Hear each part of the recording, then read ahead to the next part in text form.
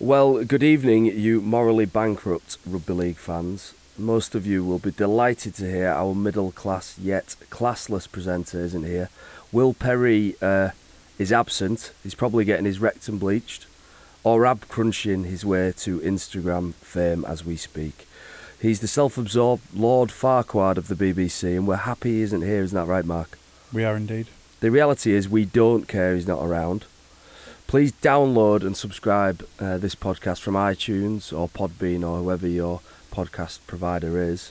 And also follow us on @WhipItRL on Twitter and tweet us. That's not important. What is important is the talent is here. Isn't it, Mark? It is indeed. Can I just make two comments? Yes. The first couple of sentences were very similar to Will's what intros. I was trying to do is I was trying to imitate Will, but also rinse him via his own words, Yeah. his own style. Didn't do okay. Yeah, excellent. Good. You're very bunged up, aren't you? Yeah, I do sound like I've inhaled a sponge. Yeah. There's an interesting story behind that, Mark. I've got a very nasty infection. Oh. Is that why you didn't play? My thymus is very bunged. I'm very bunged up. I've essentially just been excreting green and yellow sort of gunk out of my nose and my throat repeatedly for the last 2 weeks. So, Feeling a bit better? no, not really. You're not. I've tried no, everything. you I look a think bit- the doctor just keeps prescribing me different medication, and then eventually he's going to just get to the case where That's it's quite just clever. That. Oh, just Oh, you- try this one. No, it didn't Yeah. work. Oh, what about this? No. Yep, try that one. No, John, you've got AIDS. That's essentially what we're getting to. I hope it's not. We not, hope mate. it's not. Let's hope it's. Yeah, well, it could be. It could be, couldn't it? It could be. It could be anything. Let's hope it's not. Let's hope it's not. Mark, Yeah. and everyone out there who's listening. Root for John. All 9 listeners are hoping it's not AIDS. Yeah, so that's it. I mean, that's why I didn't play at the weekend. I've been feeling bad, really, and not like man flu bad. I've just been like struggling to shake it off. So I think Justin decided it was a good chance to give me a bit of a rest, which I quite enjoyed actually. You know, I enjoyed watching a game and getting through a game and watching them. I'm getting used to that because we're not in the Challenge Cup, so we get a fair few weekends off, and it's quite Yeah. nice, isn't it? Putting your feet up and watching everybody else It is. bash into each other. It's a different perspective. Yeah, it was good. It was good to go and watch the boys, but you know, I'll be glad to get another run out this week. But let's talk about you, because I mean, my nose is blocked and with mucus, but yours It's a bit wonky now. yours isn't it? is looking Swollen and wonky with a couple of black eyes to boot. So you've got a fat nose. I've got a fat and nose. 2 black eyes. What? Yeah. How? Playing rugby. Lovely. Played Hull on Friday, and I copped a bit of a cheap shot. I think it's fair to say, and yeah, I've broke my nose. I've had a lot. By whomst? Beretta Ferrimo. I've had a lot of bangs on the nose in my time. This is His the name first Brett. Beretta. Beretta like the gun. Yeah, Wow. yeah, he put a shot on me. Wow. That was good. Well done. Yeah, I've had a lot of bangs on the nose throughout my career. This is the first time it's broken. It's pretty sore when I did it, and then it's been straightened now. But yeah, I was a bit.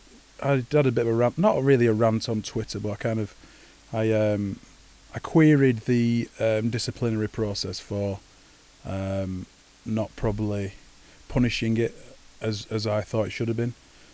We made a break. I'd juggled the ball, and the ball had bounced a couple of times behind me, and then the Hull winger came and kind of steamed into me and shouldered me in the face, which concussed me and broke my nose, and not much was done of it. So Yeah, you sent me the video actually of it happening, and at first I was a bit confused because I was sort of looking in where I would be in that situation. So there was a break being made, wasn't there? Yeah. And this was like there was 3 or 4 Salford players galloping downfield towards the Hull line, and I was one of them. I'm embarrassed to admit, Mark. My eyes were not at that point. I was casting my eyes backwards in back play, because that's where I would have been. But you weren't. I had the ball. You had the ball. briefly. Looked like you were a real threat. And to be fair, Beretta shot you down. He did. It was late. He banged me. It was late. Bang, it bang. was high. But what was the aim of?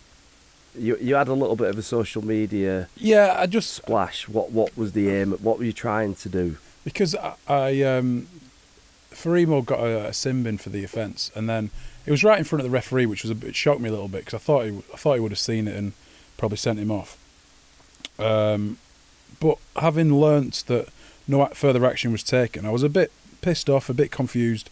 I split my head open every few weeks playing. I've always had cuts, bruises, bangs, and I just know it's the game and I get on with it, and that's the sport we play. But I think just because it was so late and it was high and it was reckless, and I just wanted to highlight the fact that nothing was done, and highlight the fact that we have in the game now we have a lot of protocol when it comes to concussion and looking after the players' safety. Well, we won't have to do the concussion protocols if they punish players enough when they've broken the rules and they put someone's health in danger. So Farimo's been banned, I think, twice already for 2 really bad shots, and then he's done this a third time. Well, I kind of thought, well, it's obviously not getting through to this guy if he's done it a third time and he's not being punished. So, I put something on social media. I posted a video of the game on a computer, which was a poor edit, but I just thought, just throw it up there. I spoke to someone from Hull who said that they couldn't believe he didn't get a ban. Yeah, they were quite shocked, and they thought, he deserved it as well. So I've got no beef with the lad. I just think that. Well, the big thing is consistency, isn't it? Yeah. With decisions like this, because sending off in the game it makes a big difference, doesn't it? Now, if the wrong decision's made on the day and he should have been sent off but he wasn't, then that doesn't actually benefit your team, does it? So the problem was the wrong decision on the field on the day, because it injured you, took you out of the game, and then Hull benefited from maybe missing out for someone for a short period, but didn't lose him for the entire game. And I'll miss out on the Widnes game this week due to not being able to play with a concussion. So that's. But if you hit somebody high and late, in most situations, you get banned, don't you? Yeah. I mean, look, people are getting banned at the moment for just. And that was leaning on somebody's point. head and maybe injured. Like Kyle Amor got banned for a week for Ollie Holmes. Just got his head put in an awkward position, not on purpose by Kyle. It was more Ollie Holmes drove into that position, and then he held his neck. Kyle got a week ban for that. Yeah. So when we're banning players for a week for something innocuous, that I think the lads would say is relatively. That was my other point. Is that we said a few times on the podcast that the game's going soft and people are faking injury and trying to get players sent off. Now, I'd never do that, but then it annoys me when things like that, or players, get a ban for something really innocuous, an accident, something like that, and then there's things where I thought this was done on purpose and nothing happens. Yeah. And then there's players that get, I can't remember who it was, someone got a few game ban for abusing a ref. Now I totally agree that players shouldn't abuse refs, and I can't remember who it was. It might have been Danny Brough. But then, surely as important as abusing a ref is looking after the player's safety. Now I'm sure Ollie Holmes wasn't badly injured in that incident with Kyle. No, he played the week after. Yeah, but it's a broken nose. I'm not really that bothered. But the fact that I can't play this week and it's done some damage, and my previously lovely straight nose is no longer straight. So it was lovely. You've still a lovely. It's a bit puffy. You've got a lovely nose.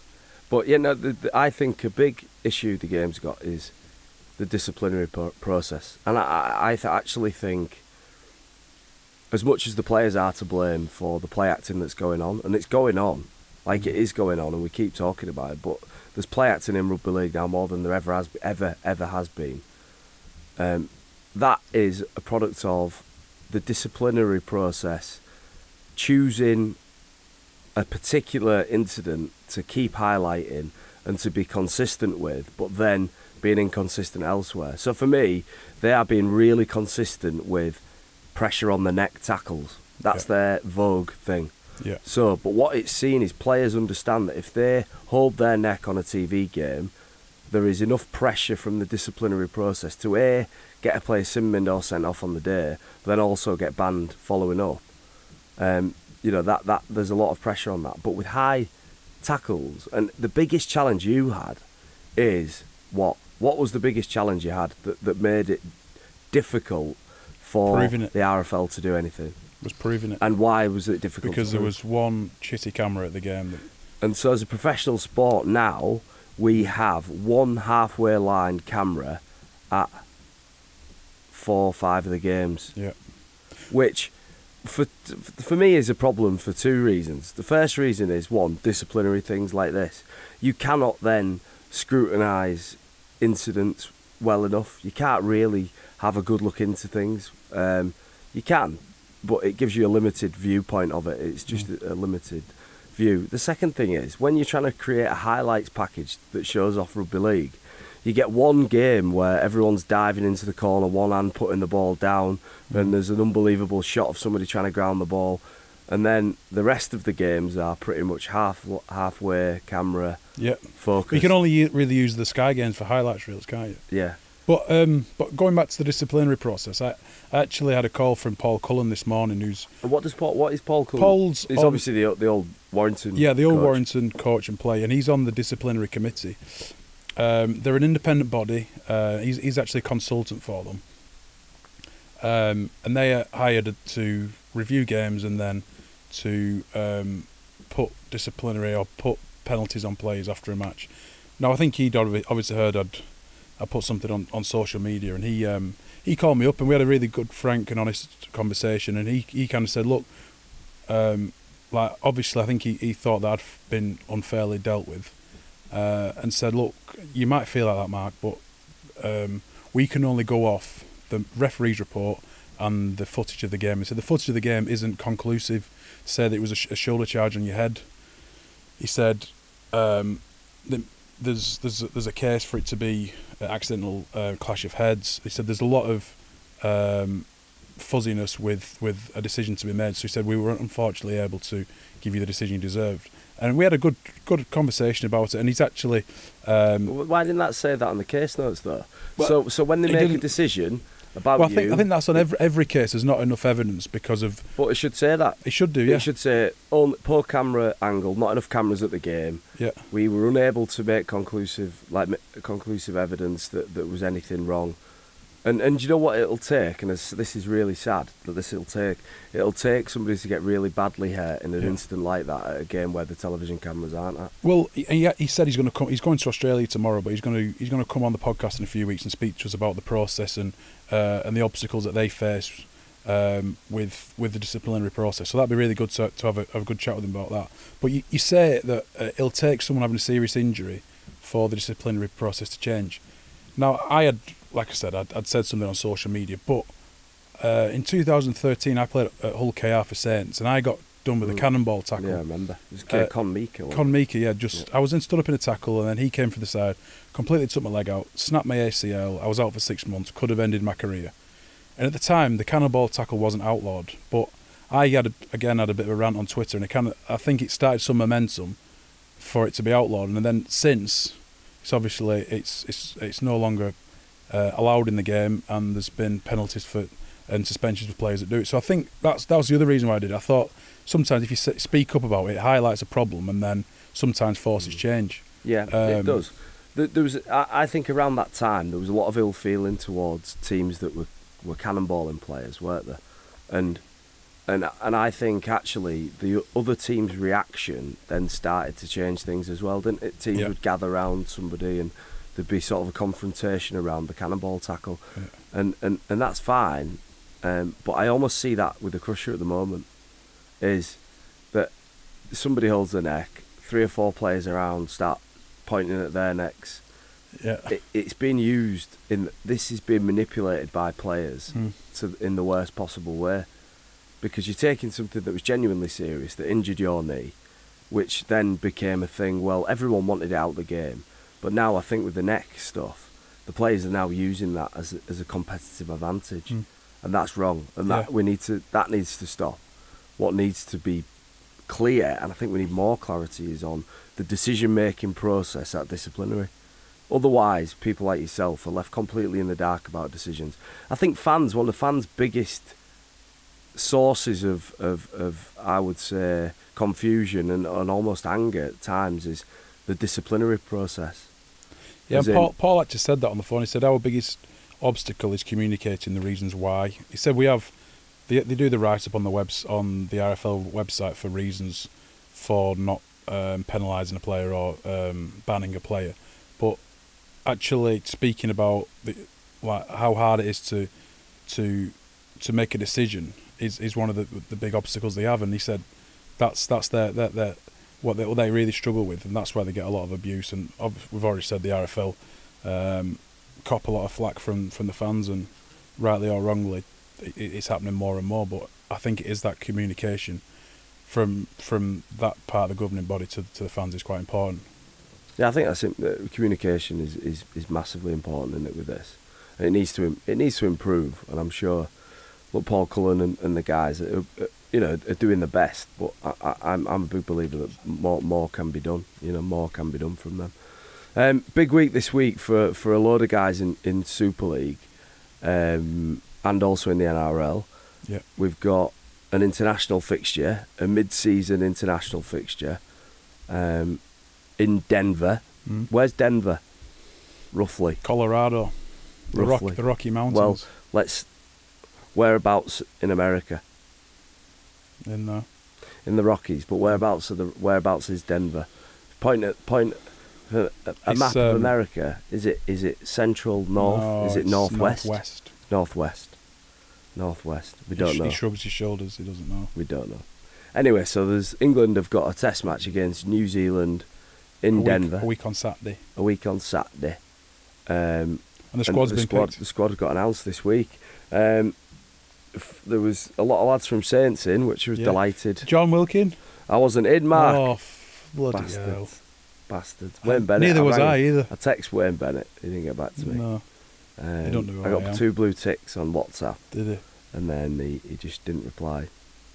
But a good couple of good lads from your place. Tomo, Luke Thompson, well deserved his place. Yeah. I think that could be a good step up for him, actually. Yeah, well, he's been outstanding for Saints this year, Luke Thompson. Tommy Makinson gets his first chance, which is just reward for being brilliant. He'll be battling with McGilvery and Ryan Hall for a wing spot, so which will be tough for him. Yeah, I think so, but I don't know. I'd like to see if there's a reason to have a mid-season test, it might be well to try out those little. Well, I thought that last year when Alex Walmsley went to Australia and didn't play. Or Mark Percival didn't play either, did he? Yeah, no, the Saints lads just travelled. Yeah, good tourists though. Got their air miles up. Went business class. That's very happy. Right. Percy was so happy to fly business class. Yeah. He's from Widnes. He's got low expectations, so he was just delighted to get on the plane and go left. He was just buzzing. Yeah. So no, what do you think of the Denver concept then? What are the pros of playing a test match in Denver as opposed to in New Zealand or in England? Opening up the US market. Yeah. Whether people in the US are going to take any notice of the game whatsoever, I don't know. Apparently, the Denver Broncos play at this stadium, the Mile High Stadium, and I think their season tickets is oversubscribed by about 50,000 people. They have a waiting list of 50,000 people, and they have to pay a few $100s a year just to be on the waiting list. So there's a big appetite for collision, a sport similar to rugby league, a collision sport like NFL. In the area, so I think there's a big campus as well, the big university campus. So it'd be interesting to see if there's an appetite for it there. I think they've sold 30,000 to 40,000 tickets already, which is great. Whether that's great. Whether that'll look full in a stadium that holds around 90,000, I don't know. But it can't do any harm, I don't think. No, the Americans are kind of obsessed with rugby because it's the no pads thing, isn't it? Yeah. They can't. Oh my God, you guys are crazy! You play with no pads. No pads. Where are your helmets, man? Yeah. I think it'd be amazing though for me and it's not going to happen because the BBC are covering the game. If there was just an alternative American commentary. They used to do that on Sky, didn't the Fan Zone? Yeah. Oh, no, it used to be on I think it was Soccer AM where they did American. Oh, yeah. So it'd be... It was always Boston United. Boston United. Slap shot! Boston with the Apex restart. It'd be like, I'd just love to hear him calling out the players. Luke Thompson from Bilonge, Wigan. It'd be... I think they should do an alternative American commentary. That'd be good. But the Americans do love contact sports. They love aggression, really, don't they? Yeah. And gun violence. more And just- Trump, and weirdly Donald enough. and Donald Trump, who looks a bit like James Graham. I think they'll really take to James Graham in Denver.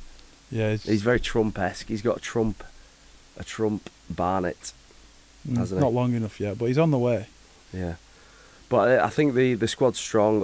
When I look through the England squad, I think you know what they've got a lot of strength in certain positions. For me, look really strong up front and at the front rowers. There's a load of choice there. Back row's looking good.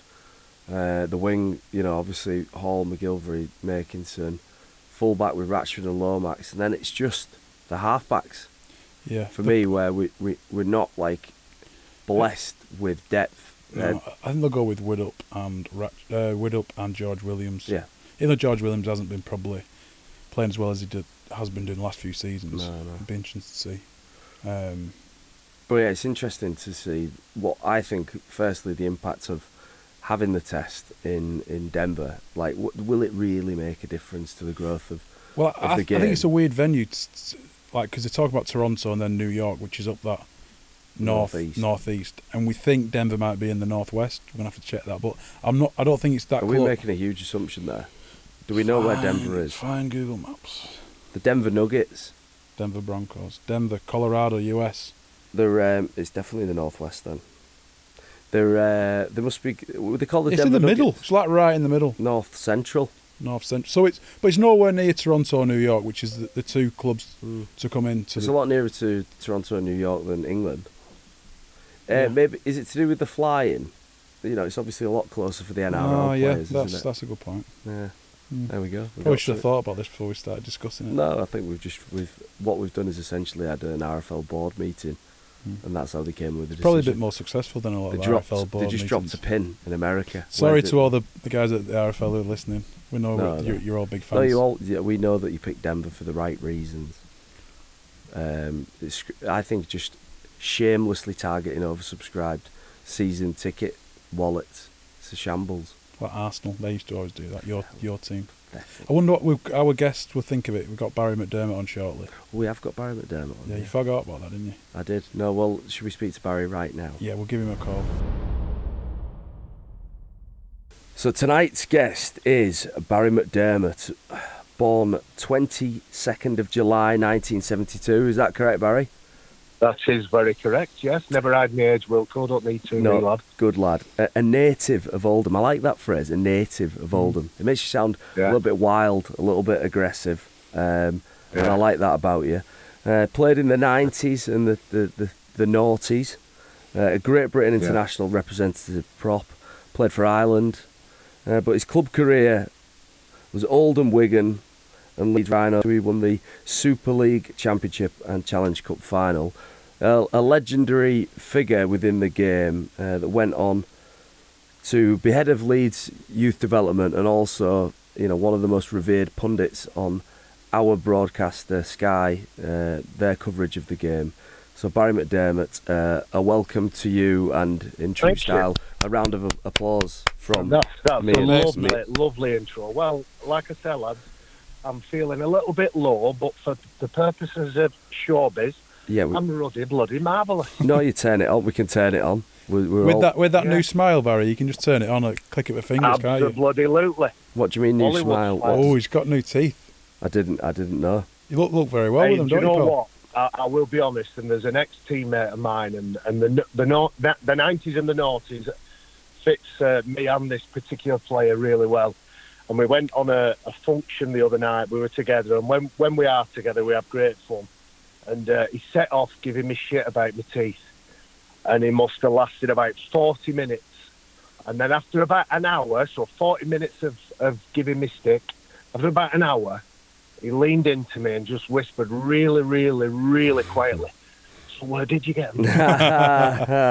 Can I get the number off you?" Yes. So, listen, I'd rather have a little bit of banter with people about having nice, shiny white teeth than the shit teeth that I see hanging around Super League. The shit teeth. And there's a lot of them. There's a lot of shit teeth in Super League, Barry. Sheep's teeth. There is bad teeth. There's a lot of opposition to change, you see. So what Barry experienced there is the initial response to change is aggressive opposition.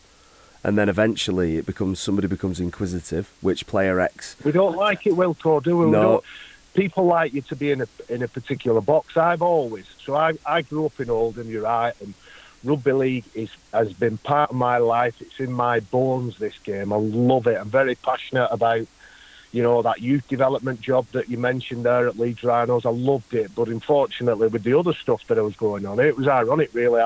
I stumbled into the media. I've got a face for radio, me, in all way, shape and form. But what I always liked to do was just enjoy watching the game, passionate about it. Always took what I did very seriously, but never took myself too seriously. So when I got that job at Leeds, worked with the kids, the next generation, so a good 2/3 of that Leeds team at different points, I've had them going through my hands. But that was, they didn't like that really. But yeah, I was just helping them towel down after a long shower. I did enjoy that part. I enjoy that as well. You're still you're another one, Flan. You always enjoyed that part of the attention to detail, making sure that you were dry and not had to go back. The times I had to send you back in the shower because you missed a little bit. And whip me with the towel on the way back. Adequately toweled. Adequately toweled. So no, I just stumbled on the media, and I'm very pleased that I consider you two doing a fantastic job. I'm an avid listener of your podcast, and our game needs more outlets. It's yours is a very light-hearted look about the game, and it's more about you lads and your thoughts and your opinions. And there's loads of directions that people can go into. And the first thing I said is people like to put you in boxes, and I always take great pride and great pleasure in proving people wrong. So I did play the game a certain way, but I'm very different in reality. I'm just a normal lad, and I'm just a normal bloke that likes to go about his business. Very, very strong family values, and the game has taught me a lot that I've took on to doing some of the other stuff that I've got going on now. So take us back to the start, right? So Barry, we want to get inside maybe a 16, 17, 18-year-old Barry McDermott. You said you had rugby league in your bones. Now, were you always on the path where you were destined to play professional rugby league? Or was that something that came to you with time? So as a kid, as a 15-year-old kid, you two will know this, but for the purpose of those that don't, I had an accident with an air rifle, and I lost the sight in the right eye. So I was going to join the army, going to travel the world and see what was outside Oldham, Lancashire, and just get out there and get amongst it. And my destiny changed. But the things that were important to me, like my friends and my family, came and supported me. So particularly my rugby friends and my school friends. So rugby became a bigger part of my life. The army wasn't an option. As I left school, I come from a big Irish Catholic family in Oldham. Big women, really big, powerful, stalwart women, stoic women who have strong opinions. And are quite snappy, quite aggressive, going back in the day, but loving at the same time. So I like the powerful description. Yeah, powerful women. Yeah, very powerful. They are powerful, and I'm pretty sure my mum doesn't listen to this, so I'm okay. Yeah, that's but good. People naturally assume, like they will do with Flash, they'll naturally assume that you get your skills, your ability, your aggression, your size off your dad. Well, for me, it was not my dad. It was the other side of the family, and it was my mother's side. So, again, powerful, snappy, aggressive, and forceful. So, I think rugby league grew on me, and I always played everything. I always got involved in. I did basketball. I played football. My dad says I played football like I played rugby, full contact. I used to do that. No holds barred and full contact. So, slowly but surely, everything sort of dropped away, slipped away. And rugby became the main thing in my life, where I trained every night, I worked all day, trained every night. It would even train on a Friday night before I went out with my mates, played open age on a Saturday for a pub team, played under 17s or under 19s on a Sunday. So as a 15, 16-year-old playing open age in a pub team, I think set out the stall for me and my style for the rest of my career. So no, it wasn't Wilco. I was never on any pathway, never on any. If in today's language, I wouldn't have been on a scholarship. I wouldn't have been invited to England camps or any of that talent ID stuff. I literally, as a 16-year-old tearaway, was because of the things that had happened to me, and because I was a little bit unique in my eye and things like that. People noticed me, and it was just this thing that I did. I loved it, and I never expected it to be a profession or a career. And with your eye, Barry, that's a massive bit of adversity to overcome to make it as a professional. Now, you would have been probably the first person of your era to have overcome something like that. Over the course of playing for Waterhead and then getting to Oldham, what were the main obstacles that you had to overcome with the impairment with your vision? Me personally, I wouldn't say I could tell you. I had no list. I have no recollection of it, and I didn't give it any credence. It was what made me. Yeah. And I looked at. Did I play against you, Wilco? I think I probably did. Yeah. Just as I was coming in. Yeah. So you'd have been a kid. Yeah. And I was quite a scary character to look at. So yeah, you were. I used that. Yeah, I'll tell. And I look back on it now and think, Jesus, what would you think if you were facing that kind of? Well, can I describe maybe what I was looking at, Barry, at that time? I think it was. I think one of the things that always has set you apart is that I'm going to call it a slick back sort of hairstyle, like a very flowing, almost Italian sort of style. Like it should have been in Greece. Yeah, like the chiseled sort of features. A good-looking man. A good-looking man, but with one distinctive feature that will remain etched upon, I would say, maybe several hundred Super League players across the years, and that would be the arm pad. the very specific arm guard in which you wore, especially during the sort of the back end of your career there. That's something I became very familiar with. I'd imagine there was always a bit of blood or some teeth embedded in it, or there was always bits of flesh. It was to protect me from teeth. Right, okay. I set off, so I dislocated my elbow 3 times through opponent's headbutt in my forearm. And it doesn't straighten now. As you know, as you get older, things don't work quite the same because your muscles aren't as strong and as elastic. So I have a left arm that straightens and a right arm that looks like a letter J. But back in the day, I used to have to tape it because I kept knocking it back, kept hyperextending it. And I had a white arm guard because the last time I dislocated it, I chipped a really big part off the end of my elbow, like a bit like Kez, a bit like Kieran Cunningham, that kind of scenario. And they said to me, you're doing all kinds of damage. You need to think about your career and your future and your life after rugby. So I was protecting myself as much as I was protecting everyone else, but I had this white thing, and I got a letter written in by a fan, a spectator at Leeds, and he said, "Dear Barry, I've been watching this club for a long time, big fan of your game, and unfortunately, you was dismissed again at the weekend. What I think it is this white flashing thing. Referees don't know, they can't see it. All they see is this white flash. Have you considered using a different colour?" So I went to a manufacturer. They were called Proline. It were a Welsh bloke. He did one for me. He made it, and then there was a different one, Pro Sport in Oldham, which was the old Tubi Grip, Seaton's friend I think I of the remember town, really. And then I met a guy called Bill Newton from Cougar, who said, "I want to manufacture it for you. I want to replicate it. I want you to design me some bicep pads, some shoulder pads, and we'll put a range out," which we did, which for me was just a big thrill. I was like, brilliant. I didn't get paid hardly any money, but me and Bill Newton become lifelong friends and still meet on a regular basis for a coffee. What was the brand, Baz? It was Cougar. It was a Macawaka. It had my signature, it had B-Mac-D on it. Boom. So that's powerful. And you're right. And underneath, so over the top was padding, underneath was a work of art.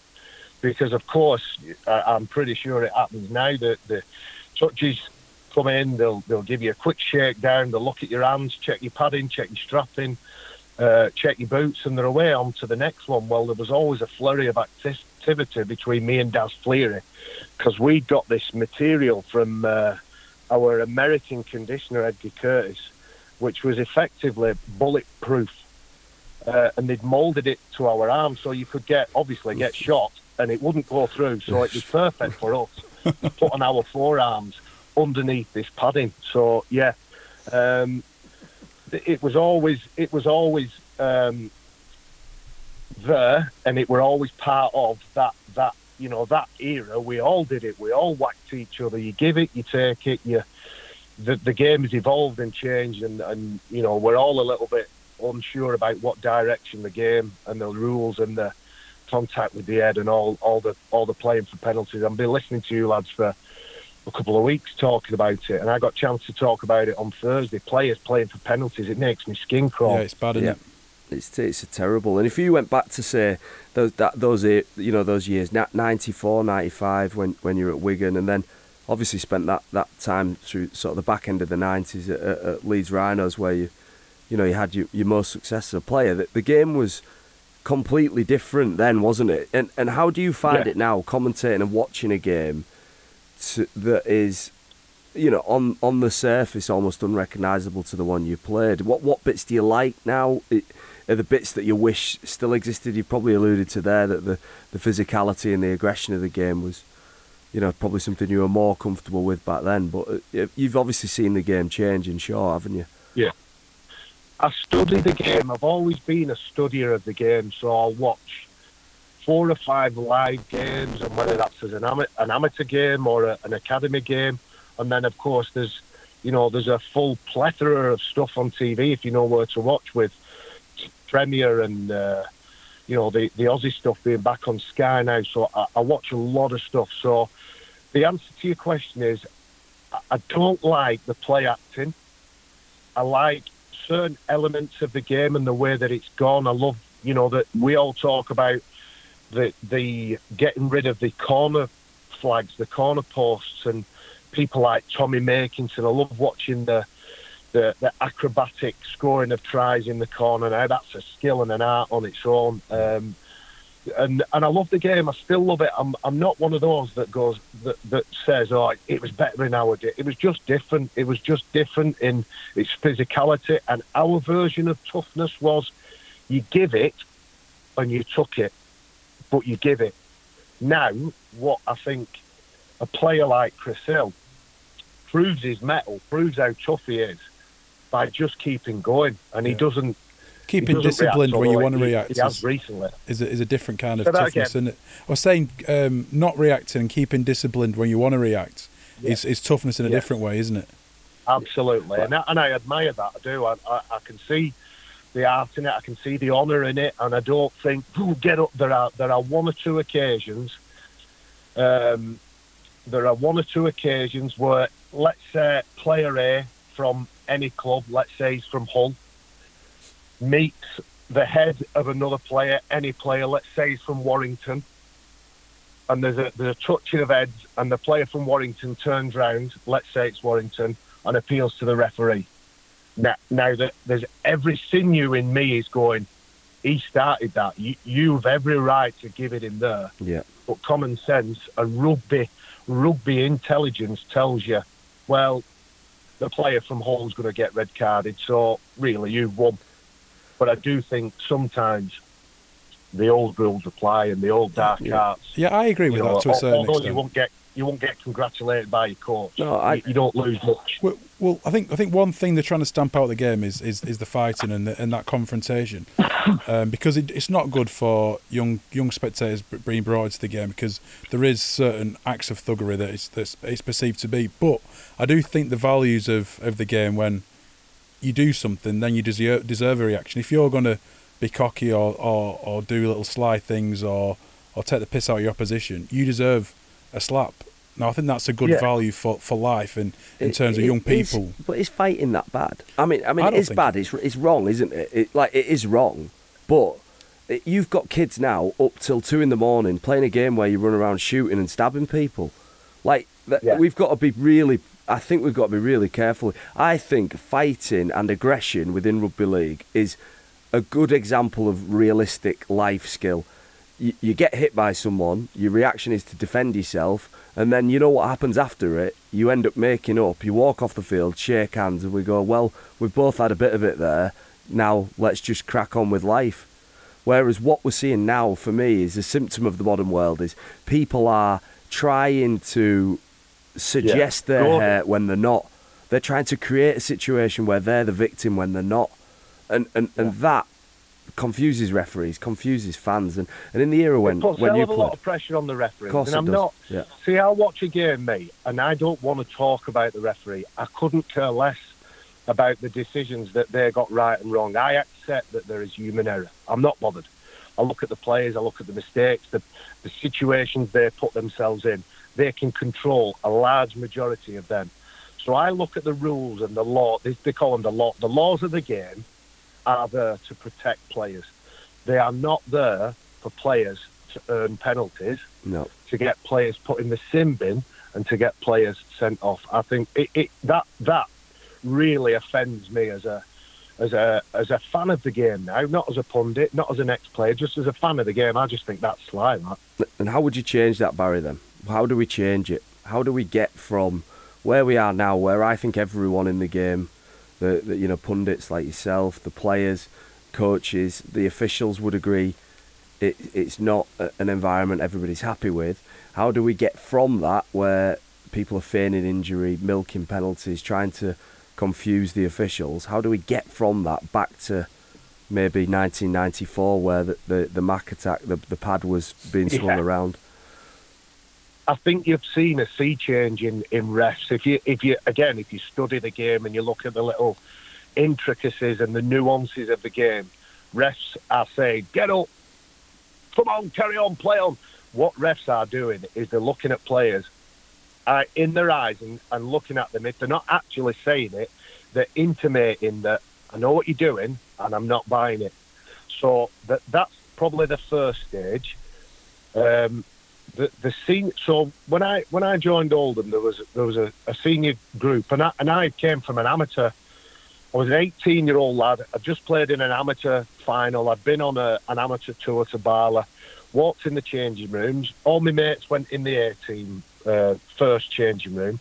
I got put in the first team because the coach, Peter Tunks, had said, I've signed you to play first team. You'll be in my first game. And I played my first game in the first game of the season at Sheffield away.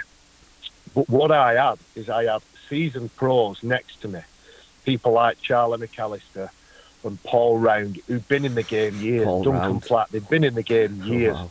And you wouldn't step out of line because they give it you. And whether I thought I could have handled or battered or whatever the phrase is, Paul Round, I don't, because I had a lot of respect for him. You tell me, you two are in the changing rooms now. Is there still that same level of respect? No. Players who've been in the game for a decade or so. I don't think there is, but I think it's become a younger man's game. I think the squads have flipped now.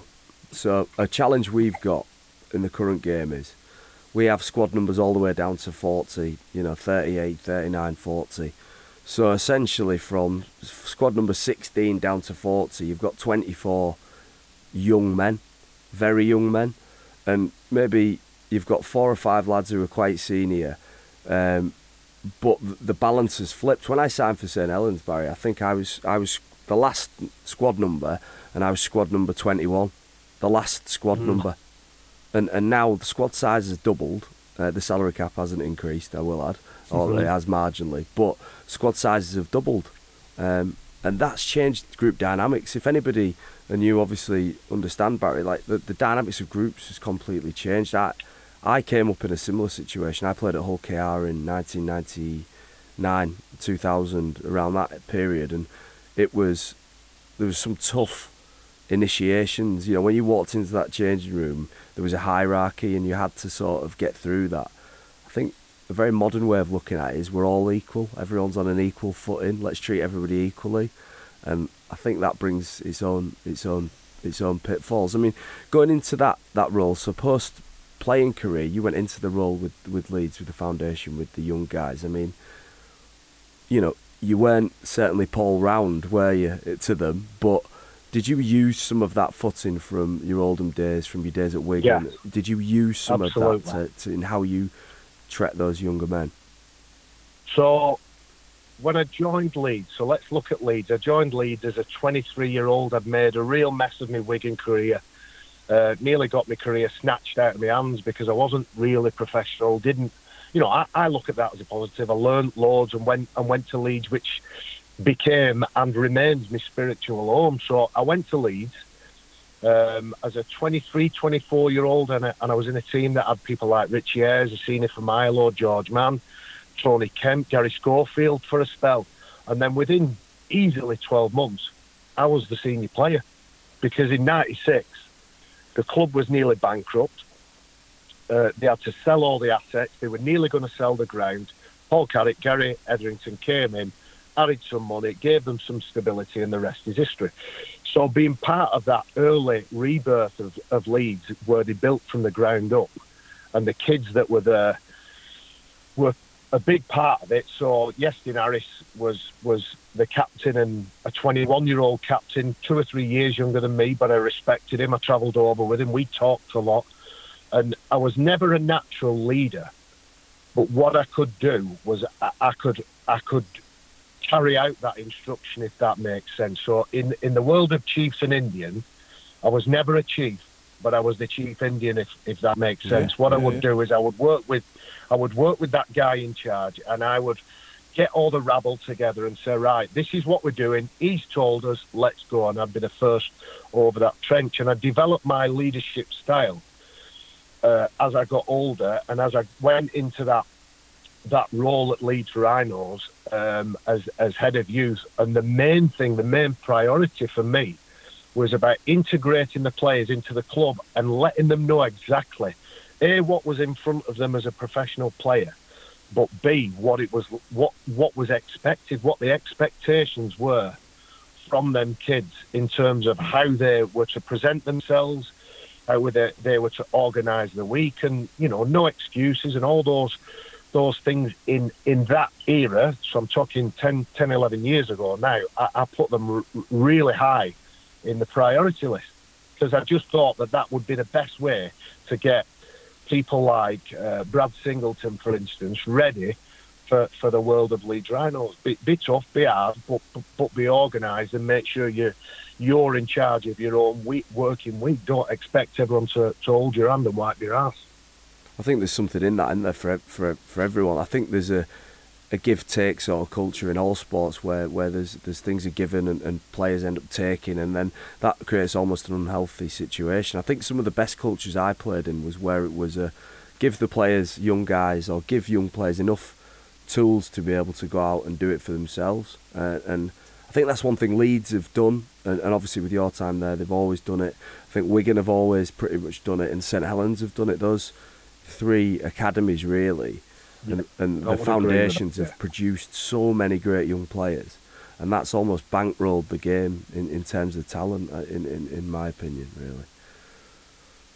I agree, and what I do think as well is we've all come through that pyramid, if you like, and admittedly I didn't do the scholarship and the academy type stuff, but I was bouncing about between first team and A team, learning what I was learning at top level, making mistakes, dropping down a bit, refining what it was that I was doing as a player, as a character within that A team, also rubbing shoulders with some of the pros that are in the 30s, being coached by Paddy Kerwin was my first A-team coach. Paddy Kerwin, as Flash will tell you, an unbelievable wealth of knowledge about the game.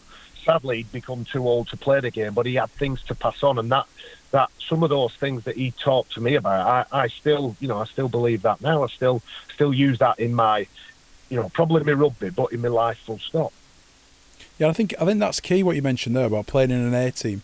Now, I think that the Super League at the minute is going through a bit of a period of transition with not every club having an A team or a reserve team, and not much of a pathway for young kids from some clubs to get through into the first team. And I think that's a massively important aspect you touched on, and because at the minute we've got a lot of players who play Super League, but below that, it's either playing Championship or League One or amateur, and there's not much of an in between. And I think you do learn a lot. It's too difficult. Yeah, it's too difficult. And Flash, you'll remember this when you were a Wigan A-teamer. I was trying to get you over to Leeds and trying to get Leeds to see what potential you had there. But it was only through watching you in that second tier that Leeds made that assessment. Now, luckily, they made the right assessment and didn't buy you, because that would have been a complete waste of money. Correct. But for players, it's too hard. It's too hard of a jump. So somebody like Ash Hanley. So I always believed in Ash Hanley, and I always believed he had the potential. But he probably wasn't quick enough to play on the wing. But he had that rugby instinct. He had that rugby smarts, and he could never showcase it on the high stage because he was in a team of Galacticos. And it's only really as the chips have gone down and they've been forced to play him in his natural position of centre that everybody's thought, well, do you know what? He can play, this kid. He's got that resilience. He's got that steel. And, I am lucky because I work with my best pal. We're very different, me and Tez. We're very different in people and as characters. But the one thing that we unite on is the future of this game. We have to get more players in at the bottom. We have to have more players playing in schools. I'd love to be, if I had a lot of time and I had a big pot of money that I could spend and I could apply myself, what I would do is I would put some kind of structure in place where every school played rugby league. And the teachers not having the ability or the facility would not matter, because I would get a set of coaches. Let's say in Oldham, I'd get 6 coaches. Their job was to go into every school in 6-week blocks. Because those kids have to do exercise. I think it's a fundamental part of life. Health and well-being for me is massive. You won't think of it to look at me, but health and well-being is massive. It gives me an healthy mind and a good outlook on life with the lifestyle that I have. And I would get those kids and I would show them what rugby league was about, not at elite level, not playing at club level, because if in them schools you see a little bit of something as those 6 community coaches, you signpost them to St Anne's, to Saddleworth, to Waterhead, wherever they are in the town, and increase that pool of players. Increase the pool of players by at least 5 times. And then, consequently, as that pyramid starts to work, we get more quality at the top. We get more players that either come out of the game, and that's another cause of concern, players that come out of scholarships, players that come out of academies that just lose love for the game, and that it hurts. It makes my heart ache, because we are losing so many good lads that for one reason or another have fallen out of love for the aspiration and ambition they have. Hasn't worked out, but they don't look at their amateur team and think, I'll go back and play with my mates, and that's where we're losing out. Yeah, there's I think loads to go at. Barry, look, let's fast forward to now. We've retained the good looks. The hair's still in impeccable condition. Teeth are great. Solid. He's had a new shoulder as well as Barry. Teeth have got, I'd say, noticeably better in the recent times. If let's drag Paul Round out of that Oldham dressing room of the early 90s and stand him next to you now, and Barry, you're back as this 18-year-old impressionable kid, teeth done, looking immaculate. What would Paul say? Would he think you've changed? He would say, you've changed, you McDermott, and I would agree with him. You've changed. You have changed. You've changed, man. I have changed, Wilco, because I could not live my life the way that I lived it as an 18-year-old. I looked at everything as a challenge. I looked at everything as something that I met head on. I loved it. I loved, and my dad, who's a massive influence on me, my family and stuff, and my dad used to say, you only play well when we're losing you. And to a certain extent, it's true that. When things didn't float me ball, I lost interest. If it was a big game, them Bradford days, them heady Bradford days when we were getting 24,000, I loved it because it was on. Physically, it was a challenge. And mentally it was a challenge. Playing against Saints with players like Scully, Longy, Kieran, and I know they all always get mentioned and pushed out, but because they pushed and challenged you. Saints played the game so quick in those days. And I'll tell you a quick tale. I know it's only a short podcast, and I've probably had about an hour and a half of it anyway. But we played a game. It was a Challenge Cup game, and it was while Ian Millward was there, and I knew that. I'd got the news that whenever I was at marker, Kieran was out, and he was trying to expose me and make me work a little bit harder. So I was on it, and I got into this game. It went set for set for set for set. It must have gone on for what seemed like 40 minutes. Looked at the clock, couldn't tell what time it was because I was that exhausted. Looked at the referee and said, "How long's gone?" And he said, 6 minutes, Barry. I looked down at my legs, and my leg, you know, lads, when you're playing a game, and it's a big game and there's a lot of tension, and you look at your legs and your legs are tense.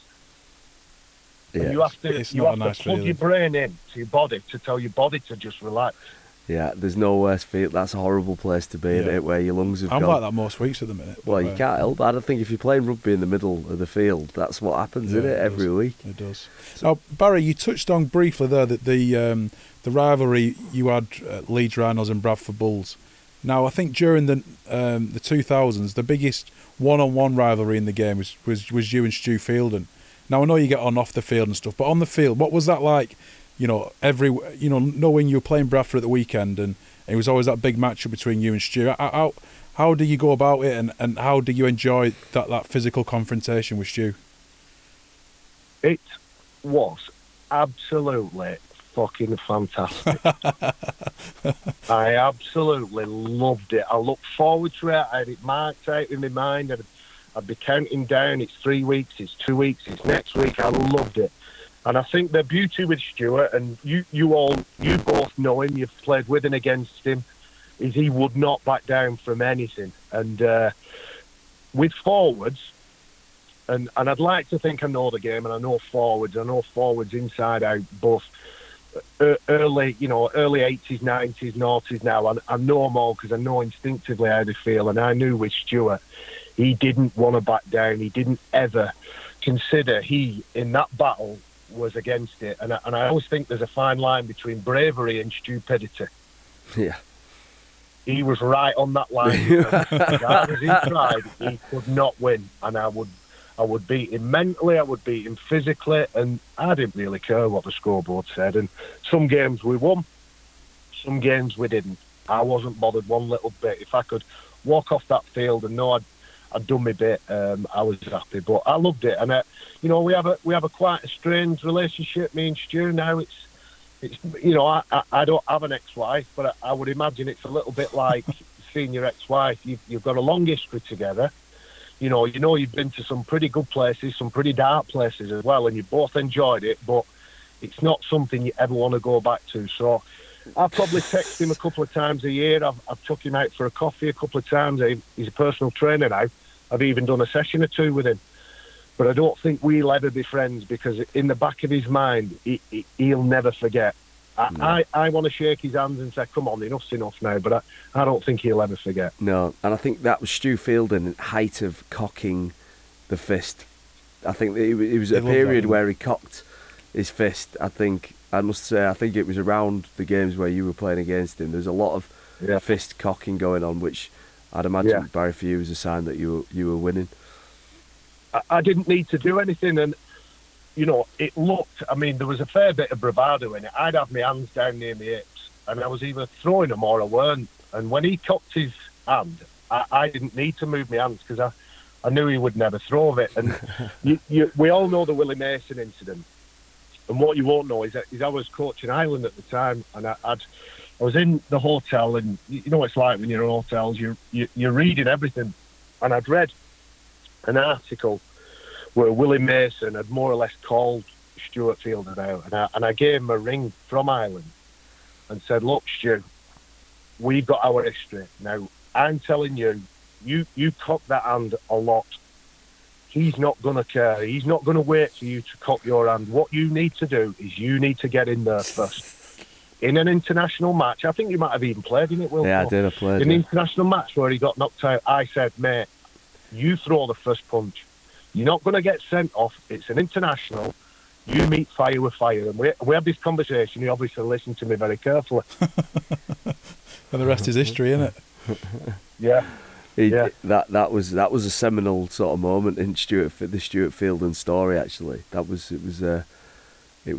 such a tough. Great player though. Don't get me wrong. Oh, I mean, mate. his engine, Insane. his engine and his strength was phenomenal. I remember watching Bradford play West Tigers as a fan. I went with a couple of mates, had some beers, stood at the back of the sticks, and I just bought these. In fact, no, I'd been given these tickets. I've never bought a ticket in my life, but I'd been given these tickets, and bugger me, I'm right in the middle of all these Bradford fans who were good fun, and I think genuinely grateful that I was there rather than giving me a bit of shit because I played for Leeds. But at the end of the game, he came over and he'd had a magnificent game. He came over and he clapped and he pointed to the crowd, and he wouldn't have seen me because there'd have been 6,000 and 7,000, but it looked to everybody around me that he was pointing right at me, and clapping everything. But if I think back to, would that be 2006 that year? Yeah, 2007? it was an unbelievable performance from Stuart Field. Yeah, that's one of the most dominant, one of the most dominant forward performances you'll ever see. Though in your career, you have one of those days, don't you, where that happens. What in Barry McDermott's career? What was your day in the sun? I think there's quite a few, and that's not me being didn't I play great? I like I said, I have my own set of requirements, I had my own agenda really, but I think the game that I enjoyed wasn't a final, because as you know, lads, them finals are just anxious. Yeah, they're just anxious, aren't they? And you're just relieved when it's all over. But there was a semi-final in 1999. It was against Bradford. And Bradford had a big pack. It was all played 70 minutes, and it was just. I remember this. It was on a Sunday. We went out on a Sunday night and had one of the best nights of my life, which is another story, which I can't tell. But it was, they're always the best ones. But it was just a great day, and on Monday I couldn't lift my arms up. I'd had shoulder problems all the way through my career, and I am suffering now. But it's funny, really, because nobody gives me any sympathy. Is that what you Nobody gives me any sympathy because of the way that I played the game. But I'd had injections for that game, and I was sore. I was bruised for a week, and I look back at that game. We won the game. It was a full packed McAlpine Stadium as it was then, John Smith's now. And that atmosphere was just the best. And we got through to a final, and it was my first proper final, my first playing a significant part of getting a team that I was a significant member of. I know played in other finals and not really got that whole feeling. I'd got a few hollow medals and victories along the way, but I loved it. And that semi-final will be probably the game that I look back and say that was me, and I was in the metaphorical zone, and just going from hit to carry to tackle to wrestle to hit to carry, and it was just brilliant. Well, Barry, we are absolutely delighted that you've come on and joined us this evening. Thank you very much for taking time out, buddy. That's been thank you. Incredible. And may I say, keep up the good work. It's excellent what you do. I really enjoy it. So keep it up, lads. We only just invite get rid you of on. that Bill Perry. Yeah, we exactly. don't need the posh kid. We don't need him. We don't. No, we're glad that we're getting that posh feedback. kid. Yeah, No, he's we gone. I think he's gone after this week. He's gone. Yeah, we'll get rid of him. Lads, all he does is talk about Harrow. Yeah. That's his it. Celebrity friends and rugby freaking And he interrupts union. a lot as well, Barry. In case you haven't noticed, when I'm telling a really, really, really good story, he interrupts me all the time. A really, really good story, or a really, really, really good story. Really, really good.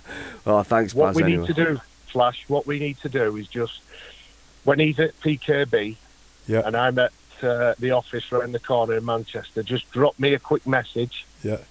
Get the Macca Whacker. I'll come round, and when he goes to the toilet, he might not come back. Are you going to towel him down again, like the lads, them young lads? We got Barry's disappeared I'll give into him the a towel toilet with all a right. towel and some talc. Will Perry's come out dry as a bone. And Good violated. stuff, lads. Nice All to right, speak cheers, to you. Baz. Brilliant, Take it thanks, easy, Baz. mate. Bye-bye. John Wilkie, and it's now question time. It's question Question time, Mark. time. Well, good introduction to Thank question you. time, Mark. That's the best. I'd say the best question time based. I have been introduction. practicing that intro most of today. Whereabouts? In my bedroom, Just in your pants. just in my pants, practicing the intro.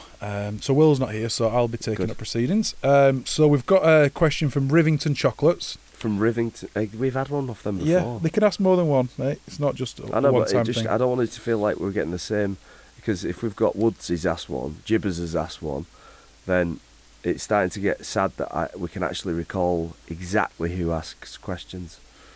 Yeah, but there's been a lot Anyway, of repeat questions that have been Rivington good. Anyway, Chocolates, good, we move on. good. Rivington Chocolates with a question. Rivington questions With with a chocolate. chocolate. That'd be Good. better, wouldn't it? Yeah, if it would. Rivington Some questions had come in with some chocolates. Yeah, if you want to do that next week, Rivington Questions. Yeah.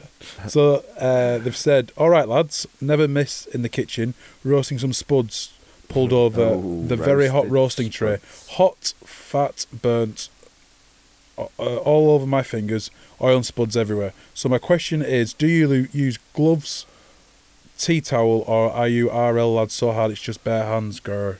What with an oven with a spud? So he got his spud fat all over his fingers. Yeah. He got. So do you want to know if you use got an oven excited in the glove kitchen, or a towel? and the fat from his spuds went all over him. I use a towel, mate, a little one. I've got a lovely set of tea towels. Yeah, I thought you would. Off Amazon pantry. Your Ordered wife bought 12. that for you, yeah. No, we ordered 12. We just thought let's And just. do you whip each other with them? Get them wet? As you know, I'm a very good whipper of the towel. Yeah. Funnily Barry enough, Mack is actually. cruelty to dogs. I've got dogs, 2 dogs. Don't know if I've mentioned it. When I start to rotate the towel to get it into the tight knit sort of whipping formation, the dogs run out of the house. Yeah, that's They good. They sprint away. I'd do that to a lot of dogs because I don't really like them. That's true, but That's that's true. just cruel.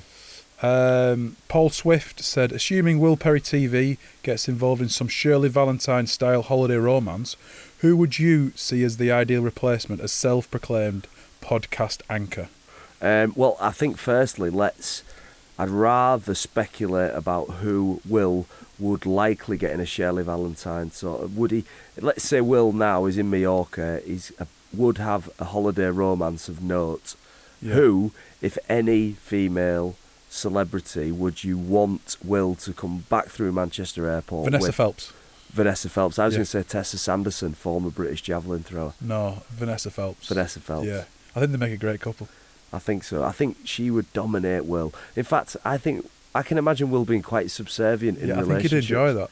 I can imagine him being. Do you know what? I can imagine Will going on Love Island. Yeah, I think there was inquiries made for Will to make his availability known for this Yeah. year, but I think he's too old actually. They're all early 20s and he's What's Will, 35, 36? 36, I think, yeah. Yeah.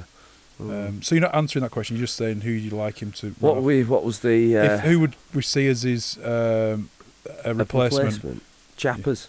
Chappers, yeah. Chappers. Yeah, it'd be very good. Chappers, you know what I mean? You'd go if you just simply for us, if we went up the pecking order in the BBC hierarchy of Yeah. presenters, anybody.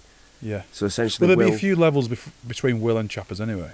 that's what I'm saying. Yeah. Willie's basement. I mean, we Yeah. could go Bill Turnbull. Let's get Bill Turnbull out of retirement, former BBC newsreader. Looks a lot like Rich Mathias, a good friend He of does. ours. Looks very much like Rich Mathias, who nobody else. Who'd be at the top of the mountain in terms of Balding? Bald? Yeah, that's No, true. I don't think she's technically BBC is anymore. But Claire Balding would be a fantastic. In fact, you know what? We do need some ovaries around here. Yeah, I think we should actually maybe It's get a bit female, it's a bit too masculine. At a times. female guest. That'd be good. We'll have a think about that. Yeah, Yeah. great question, Swifty. Bryn May, not Brian May. said- Imagine if Brian May from Queen Yeah, listens to Whippets. he's a big RL. Sheffield Eagles fan apparently. He is. Yeah. Sharon Stone, Sharon witness. Stone's witness. Bryn May says, Barry famously had a glass eye. If you were forced to have one body part made of glass, what would you pick? Penis. Yeah. I thought hand. So when if you pretend you're not looking at something, you cover your face up. You can like, so I'm Well, not for looking those- at a naked woman over there. For those You put your hand over your eyes and you can really see what's going on still. Yeah, I've got problems with that, Mark. One, his glass is brittle, and imagine just. Well, would you rather break your penis or your hand? I think you're more careful with your penis than your hand. Your hand gets bunked around. You know, you bang your hand. Yeah. I would ideally not have. In fact, I'd have a glass eye, because I think there's a lot of medical developments in just developing glass eyes. Yeah. So I'd go with the most developed glass product on the medical market, which is the eye. Yeah. I wonder if would you put it in someone's pint when they're drinking it? Take it out. I think so. Yeah. I wonder if we should have asked Barry Moore about what uses. Does he take his eye out? Is it Yeah. removable? Is I it don't know. permanent? We don't know. We I don't forgot to ask. What if I've already had that question? Should we have a draft in Super League to try and make it more competitive? At the moment, we've got 2 comps going. Who's that off? Jimmy Unsworth from Salford. Jimmy Unsworth. In my opinion, no, because we aren't American and we don't get it. We would, To do it in the We sh- AFL in Australia. Yeah. Australia. but we struggle to. Let's say we sell season ticket or sell tickets for a semi-final of a Challenge Cup or a quarter-final. A draft needs to be a well-attended, like, big spectacle event. Would people go to? This is what I imagine a rugby league draft might look like. It would be in the chairman's suite at the Gal Farm Stadium, no natural light in there, sort of thing, and it would be relatively poorly attended and executed. And I think that could be more damaging for the game than good. I think it's good for young kids who support their hometown team and go on to play for that team. I think I'd be pissed off if I was from a Wigan or a Saints or whatever, grew up watching on the terraces, playing the academy, only to be told that I've been drafted by Hull KR when I've got no affinity to Hull KR. You'd want to play for your hometown club. Yeah. That's what I think. I So think it's a the no draft- from me. The draft works as well when it's like mega cash being thrown around. Yeah. So the best young kids, the reason they want to be drafted first is because they get millions of quid. Yeah. But in You rugby get league, drafted you in get rugby drafted league in for rugby league. What you get? 2.5 grand. Yeah, you're on 6 grand, 12 grand, and 18 grand once you make your first team appearance. Like, do you know what I mean? Is a kid's going to be The pie excited and by pea that? supper if you get man at match. Well, exactly, yeah. So we need first, before we get to the draft, let us deal with the underlying commercial issues the game has. Well, thanks for your question, Jimmy. Jimmy Unsworth. Monthly Rugby Podcast Awards said, have you ever turned down any offers in the past from union clubs? No. Yes, Who was that? Derby Rugby Union. Really? Honestly, got How old were offered. you? 21, 22. What- Derby Rugby Union, which I don't know what level they're at. I do not know what level they're at all. At that stage, there was a guy pumping loads of money into them, offered a few of us 1,500 quid a game to go and play, but it was in our off-season. So it was December, January time. That'd be all right. Yeah, Extra kitty obviously cash. couldn't do it. Not 'cause I allowed. wasn't allowed. Dave said, which teammate, past or present, is the laziest in training? Oh God, laziest.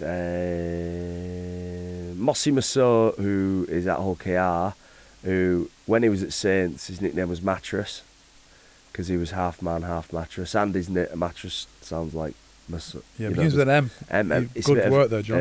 Is it alliteration? No, Ele- onomatopoeia is where something sounds like Yeah, what it is, it's like a- bang, yeah. Bang! bang. Iteration. Yeah, Yeah. alliteration. Alliteration. It's used as 3 M's, but yeah, Mossy was, but he was just dead relaxed, not lazy. Is the wrong. Just chill, man. Leon Price was Mm. was a I'd a lazy bugger. say I'd agree with Mossy there. He was just a chilled guy, wasn't Yeah. he? What about you? Were you answering that? I said Mossy. Or Mossy? Yeah. You agreed. Justin Carney he wasn't lazy, just he just couldn't be asked. I Yeah. can imagine Justin He's lazy Carney. and couldn't be asked. Similar. Yeah. Well, I can imagine Justin Carney turning up to train him in like denim dungarees, like a check shirt, and just smoking sort of 40 cigs Well, a day. Todd Carney told a funny story. He was at Canberra at the same time as Justin. No relation between the two of them. They were at Canberra training, and one of the coaches had seen Justin play out in the country and invited him along to training. All the lads were on the main field at Canberra, under 18s or under 19s. And then he turns up in a big ute wagon, like a pickup truck, gets out with a cowboy hat on, shirt off, and just some little rugby shorts and some boots, and he like struts towards them like he's the man. Absolutely. That's Like just looking exactly, ripped to death. That's And he just, never used to train, he used to just ride bulls. That was his... is that where he got his core strength from? Yeah. He used to break in horses and bulls. Oh my god! So he was just like a ripped up Adonis naturally. Why haven't I heard that story before? That's the fact he used to break bulls in. And Yeah, then that was he's his job. Just like, smashing people. I'll out the see if I way. can find a picture and get it on the podcast because there's a picture of him breaking a horse in a pond in the outback of Australia. And he's about 12 and he looks like he's 24. Them poor horses I know. getting broken in by him. They're like, oh, fuck's sake. He's here again. Look at him. Gaz Burns says, what would your death row meal be? 3 courses and a drink. 3 courses and a drink. It's a snazzy prison. 3 courses. My first course would be, well, I don't know. I'd have fish and chips for my main. Yeah. My first course would be another product from the chippy. Might have a sausage. Might go sausage Batter to start. sausage or the normal. You got to be healthy, don't you? No. It's Doesn't- death that's row. not really, It's death row. yeah, Body don't- fat is not a problem don't when care. you're dead. Yeah. I'd go fish, chips and peas. Lots of salt and vinegar. Vinegar, yeah. And then I'd go with battered. Dessert, drink. Dessert, I'd have sticky toffee pudding. Drink, I would probably, if I'm going to death row, I'd have 4 litres of vodka. Yeah, just to numb the pain a little bit. Yeah, just to probably do the job before they got there. I would have cream of tomato soup, Heinz, to start with. That's interesting. With some With croutons. white toast. Not white bread, butter on, Lurpak. Main meal would be cheese and onion pie, chips and beans. Oh, It's a great dish. It's a good pie. Dessert would be Ben and Jerry's fish food. interesting. And drink, I'd have a Ladyboy Chaser, which is a pint of bitter, gin and tonic, and a double Baileys. I've been studying like 45 minutes because I'm a bloody bloke. What else we got? Which bottled beer is preferable when interviewing guests on the show? Do you opt for taste or bottles that make the least noise? Hashtag episode 18. That's from Craig. No, I think we decanted the beer into other vessels, Yeah. disguised as coffee cups, and drank the beer out of. It was just cups. one bottle the other week, wasn't it? And it was at Estrella Dam. And it looked lovely. It was Lovely. lovely. But we actually owe our host a couple of bottles of beer for that. But We do. I'm hoping he's forgot. He definitely has. What are your thoughts on the England squad? We discussed that. Dan Heyman. It was good. Bloody good. I like this one. Forced celebrity breeding. If you could take 2 celebrities and force them to mate, which ones would it be and why? Chuck Norris and Will Perry.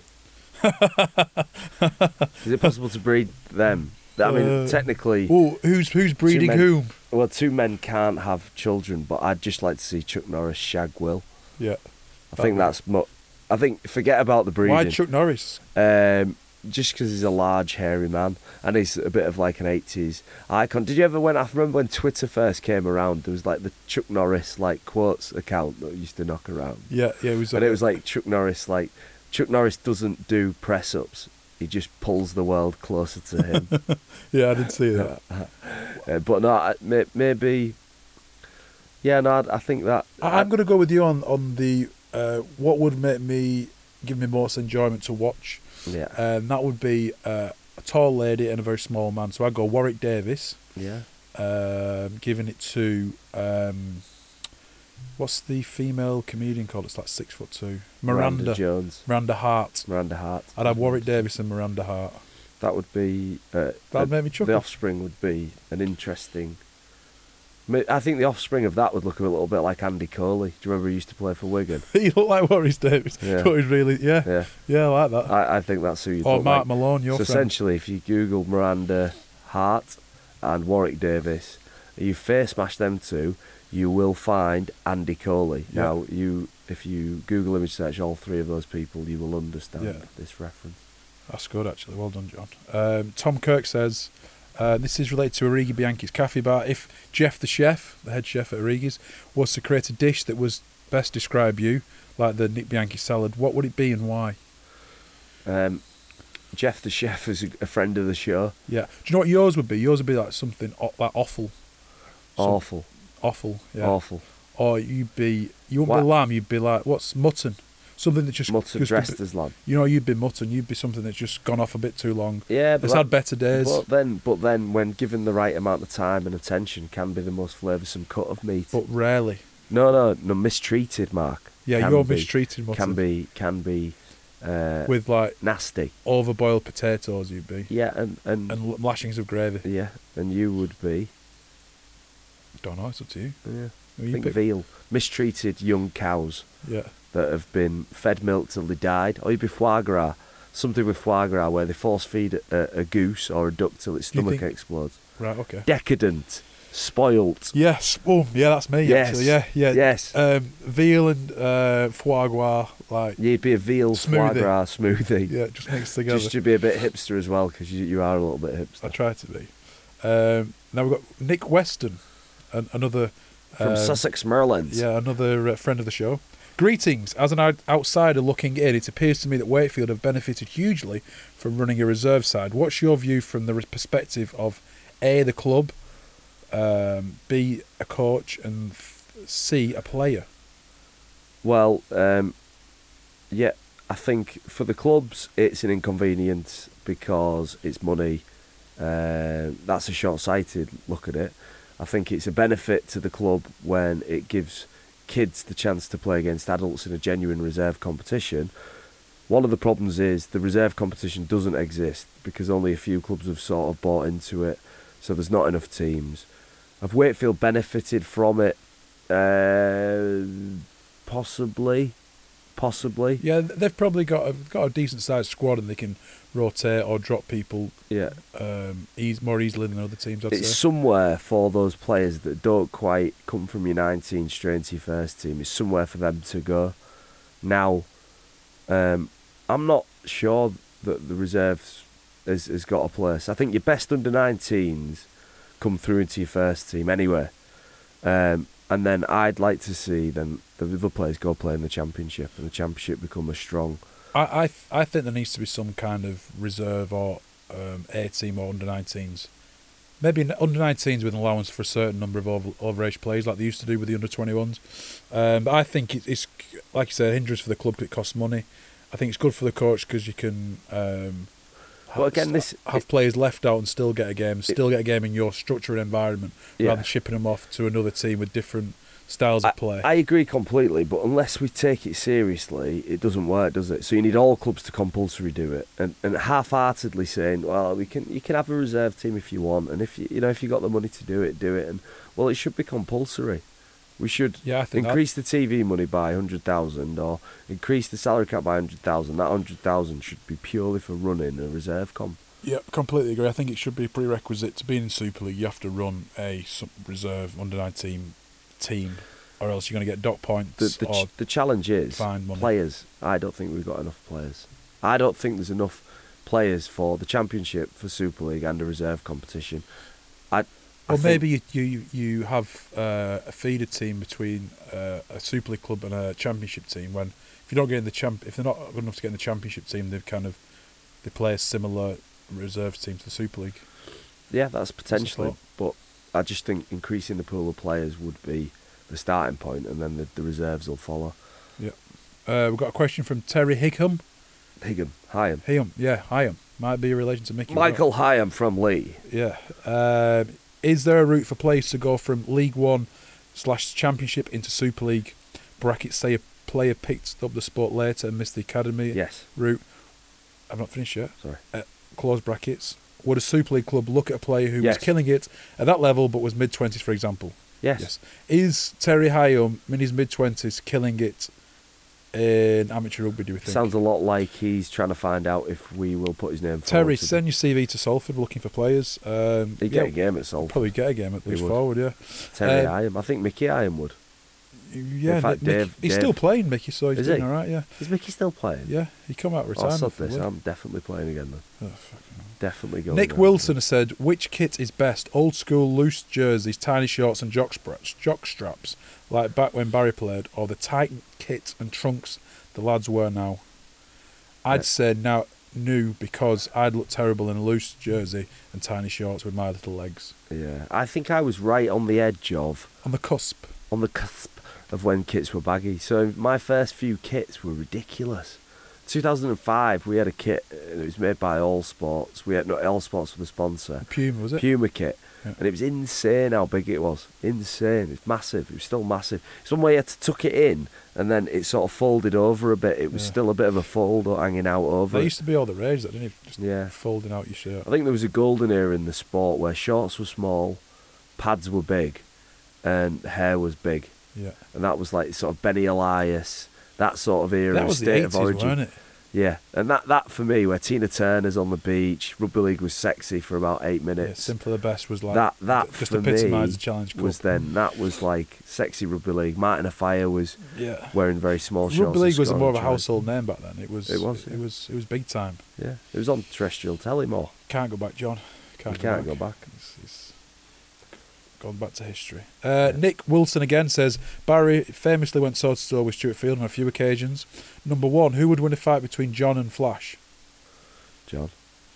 Flash. 2, if Will were to have the talent and bottle to grace a rugby league pitch, is there any capitals player that he would win a biff battle against? I don't think Will could fight his way out of a paper bag. He beat Jamie Foster. Yeah, Ryan Atkins. Draw. Yeah. Ian Alexander has said, tell us a song that would use on your life showreel or best bits on YouTube, not just including sport, Will. It should sum everything up and provide a fitting soundtrack. I will go down with this ship. I will put my hands up and surrender. There will Stop. be no... Okay. So you go Dido. with Dido. Dildo. Oh, sorry. Dido. Ah. What would I go back with? I'd go with Tina Turner, Simply the Best. Which, that's just you. You are an 80s relic. No, I'm a narcissist. No, you're an 80s relic. No. Yeah, everything. You love everything about the 80s. Matty K. I know Matty K. Bloody good bloke. Have you ever bumped into an ex-teammate who never quite cracked it in Super League, and they've chewed your ear off about why they didn't make it and just won't put the ball away? I think everyone's got a story about why they should have made it. I love the old, I was going to make it, but I just got an injury and I broke my finger. A lot of trials. I had trials at Man City football, but that's a different I know, story. but you're one of the stats then. Because what you're doing is you're overtrade. You're trading up to football. Yeah. So you are one of those people, but football. A lot of trials knocking around. A lot of people who coulda, woulda, shoulda. Oh, I experienced a bit of adversity. Things didn't go so well, so I did something else. Pathetic. Yeah, look at Barry McDermott. He had his eye shot out and still fucking killed it. He lost an eye. He's the man. He lost an eye, and then he had his own brand of arm pads named after him. That's a real man. That's a real man. That's zero to hero. That's a man. That's a proper man. Are you a man? Do you have both your eyes? Yes. Well, you're not.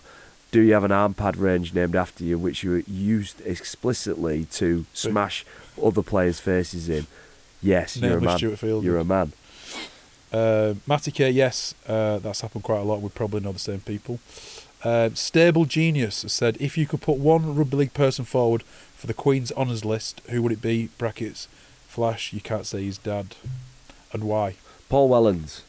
Why? Achievements in rugby league, services to the game, ambassador to the sport. Probably one of the most decorated rugby league players not to be recognised with an MBE. I'd second that. Baffles me that Paul Wellens hasn't got an MBE. Jamie Peacock's got one. Kevin Sinfield's got one. Paul Sculthorpe's got one. Yeah, Paul Wellens spent his entire career winning things, playing internationally, being a legend. Never had any scandals, ambassador. any blot on his sheet. Yeah, I'd second that. In fact, how do we do it? How do we nominate? He should have one. We'll start a petition. You can nominate people. Can you? Well, let's nominate him. In fact, is anyone listening from the RFL? I think Callum will be, John's friend. Could we start a petition to get Paul Wellens an MBE? Yeah. Well deserved. With the new structure announced, surely wouldn't it be better having bottom of Super League v top of Championship in the £1 million game? Oh, someone's just stood on a duck. It was, in the words of Shaggy, it wasn't me. Oh, awful little man over there. It was Will. Will just popped up from Mallorca for that little segment. He trumped. New structure apparently has been announced. I've not seen that. Yeah. We'll discuss that next week, Neil, because I don't know about it. Would you like to see Thursday night TV games move back to Saturdays? No, I like Thursdays, nothing else on. Don't care. Other than the Flanagans and Baz, who is the Oldham's greatest ever sports person? Paul Scholes. Easy. Right. Paul Sculthorpe, Yeston Harris. Scully gets a lot of love, doesn't he? He does. Legend Scully. Absolute legend. Mike Atherton, cricketer. Was Mike Atherton from Oldham? Yes. Who he is then? David Platt as well. David Platt, who played for Arsenal. Yeah, your team. And Lazio. Yeah. Platty. What a player David Platt was. David Platt, Paul Scholes, and Mike Atherton. I'll go fourth. Yeah, you're in the top. Yeah. Who's got the worst hair, Flanagan or Wilkin? No, sorry, Donald or Kim. Donald or Kim, what? Donald Trump. Duncan or Duncan, that's a shit question. Yeah, sure, Duncan. Nicky Leach said, John recently said he admired Blake Solly, Super League CEO. What's your first impression of Rob Elston? Sounds to me like he could be good for the sport. Yeah, good bloke. Like I said, very personable, charismatic, dynamic guy. I think without working, I've never worked with the guy. I never really spent enough time with him. But in the brief encounters I've had with him, I think he could be exactly what rugby league needs. Yeah. Now, proof's in the pudding. It'll take time, and we'll find out. But hopefully, we'll get to speak to him on the podcast. Actually, that'd be great. Yeah. Alan has said, Alan, what's the worst car journey you've been on and why? Oh well, I went to Workington with Paul Wellens. Yeah. That 3.5 hours in the car with him, it was literally, I lost the will to live by the time we'd got to Charnock Richard Services up the M6. Horrendous taste in music, constant, like on the brakes, ridiculously, making you feel sort of car sick the whole way there. And then it's just dull sort of conversation revolving around. He tried ringing you early, didn't he? Yeah. Was that to plug his MBE on our podcast? All he does, Wello, is when he's bored. Everyone's got a friend who, when they're bored, they ring you. Nothing to say. Absolutely nothing to say. Really zero content to the conversation, but will call you at any time of day just to initiate a pointless conversation. My lovely sister Louise does this. You almost feel bad that you've got nothing to say to him, and then he ends the conversation. It's like a double mind fuck. He always finishes with, right, okay then. Yeah, but he'll ring you, say nothing, you'll contribute, try and start a conversation, then he'll cut you off and finish the conversation. So you leave thinking, God, he really got bored of that quick, but he initiated it. Yeah. Subhuman scum. Next question we've got, Barry McDermott replied to that. He said, journey to Leeds every day with Adrian Morley and Terry Newton snoring and farting. Yeah. Yeah, but I imagine that was quite smelly. That's a rum car full, isn't it? Well, they got in a few scrapes there. Bloody hell.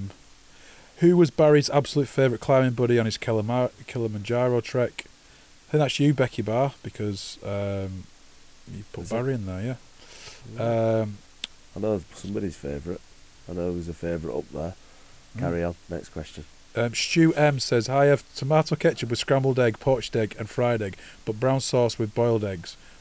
Do you have any weird food habits? No. That's just mental. We do have in the coffee shop Pot Kettle Black that we call award-winning coffee shop. We've got a chef who's sort of mildly psychotic, looks a bit sort of like a neo-Nazi. We don't like him to come out into the front, but he does. But we do like him. We do like him. He's very good. He's a really good brunch chef, worked in Melbourne, and we got him from a really good hotel in Amsterdam.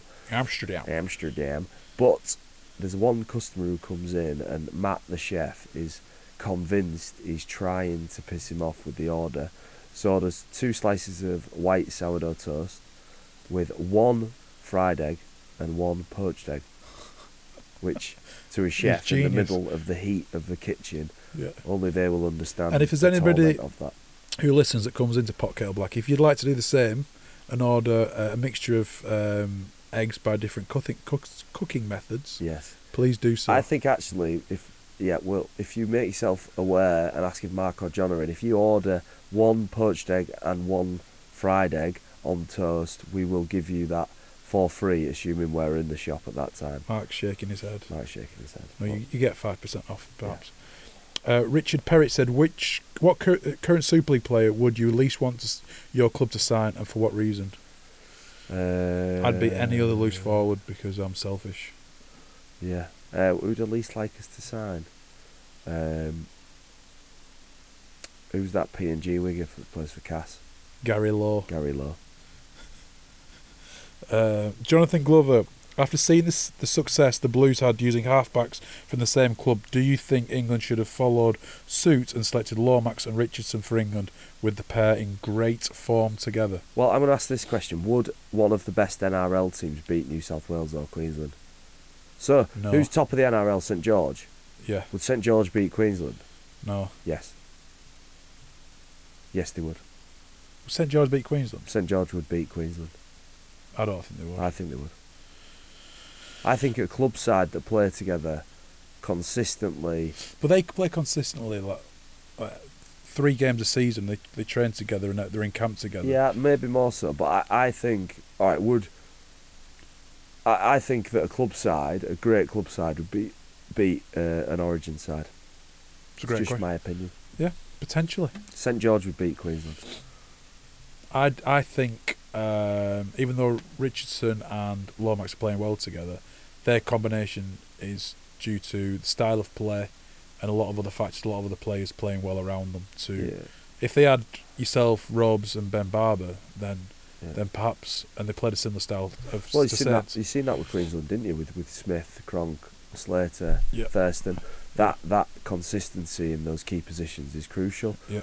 England just haven't had it, and still in this squad, it looks like he's trying to get it, but Luke Gale's injured, George Williams isn't playing well, and we're sort of scratching around in that position. Yeah. Well, Widdup's playing very well for... And Johnny Lomax is playing very well for us. Yeah. We need a winner.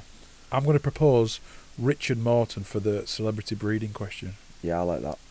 So Richard Morton, his name, his Twitter handle is @Derek_Smalls, which sounds nothing like Richard Morton, but there you go.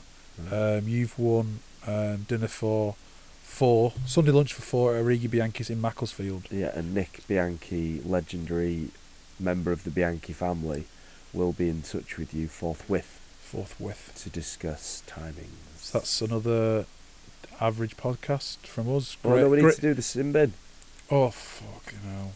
You never ever think of a sin bin. No, I don't. The sin bin, the match review panel for making a wrong decision in my incident versus Hull at the weekend. Yeah. I'm struggling to breathe through my nose because it's broken. Mine is the way in which we frown upon violence in rugby league now. Bring back the biff. Bring, in the words of the great back Reg Reagan, the biff. If I had started playing rugby league and thought I wasn't going to get my scrotum grabbed or my eyes gouged, I wouldn't have fucking started playing more. Very Correct. good. Very Bring good. back the Will biff. Perry would like Reg Reagan, I think. He would. That's all from us. Thank you very Please subscribe, download at Whippets RL. We're on iTunes or your podcast provider. Have a good week. We'll have the posh sod back next week. Goodbye. See you later. Goodbye.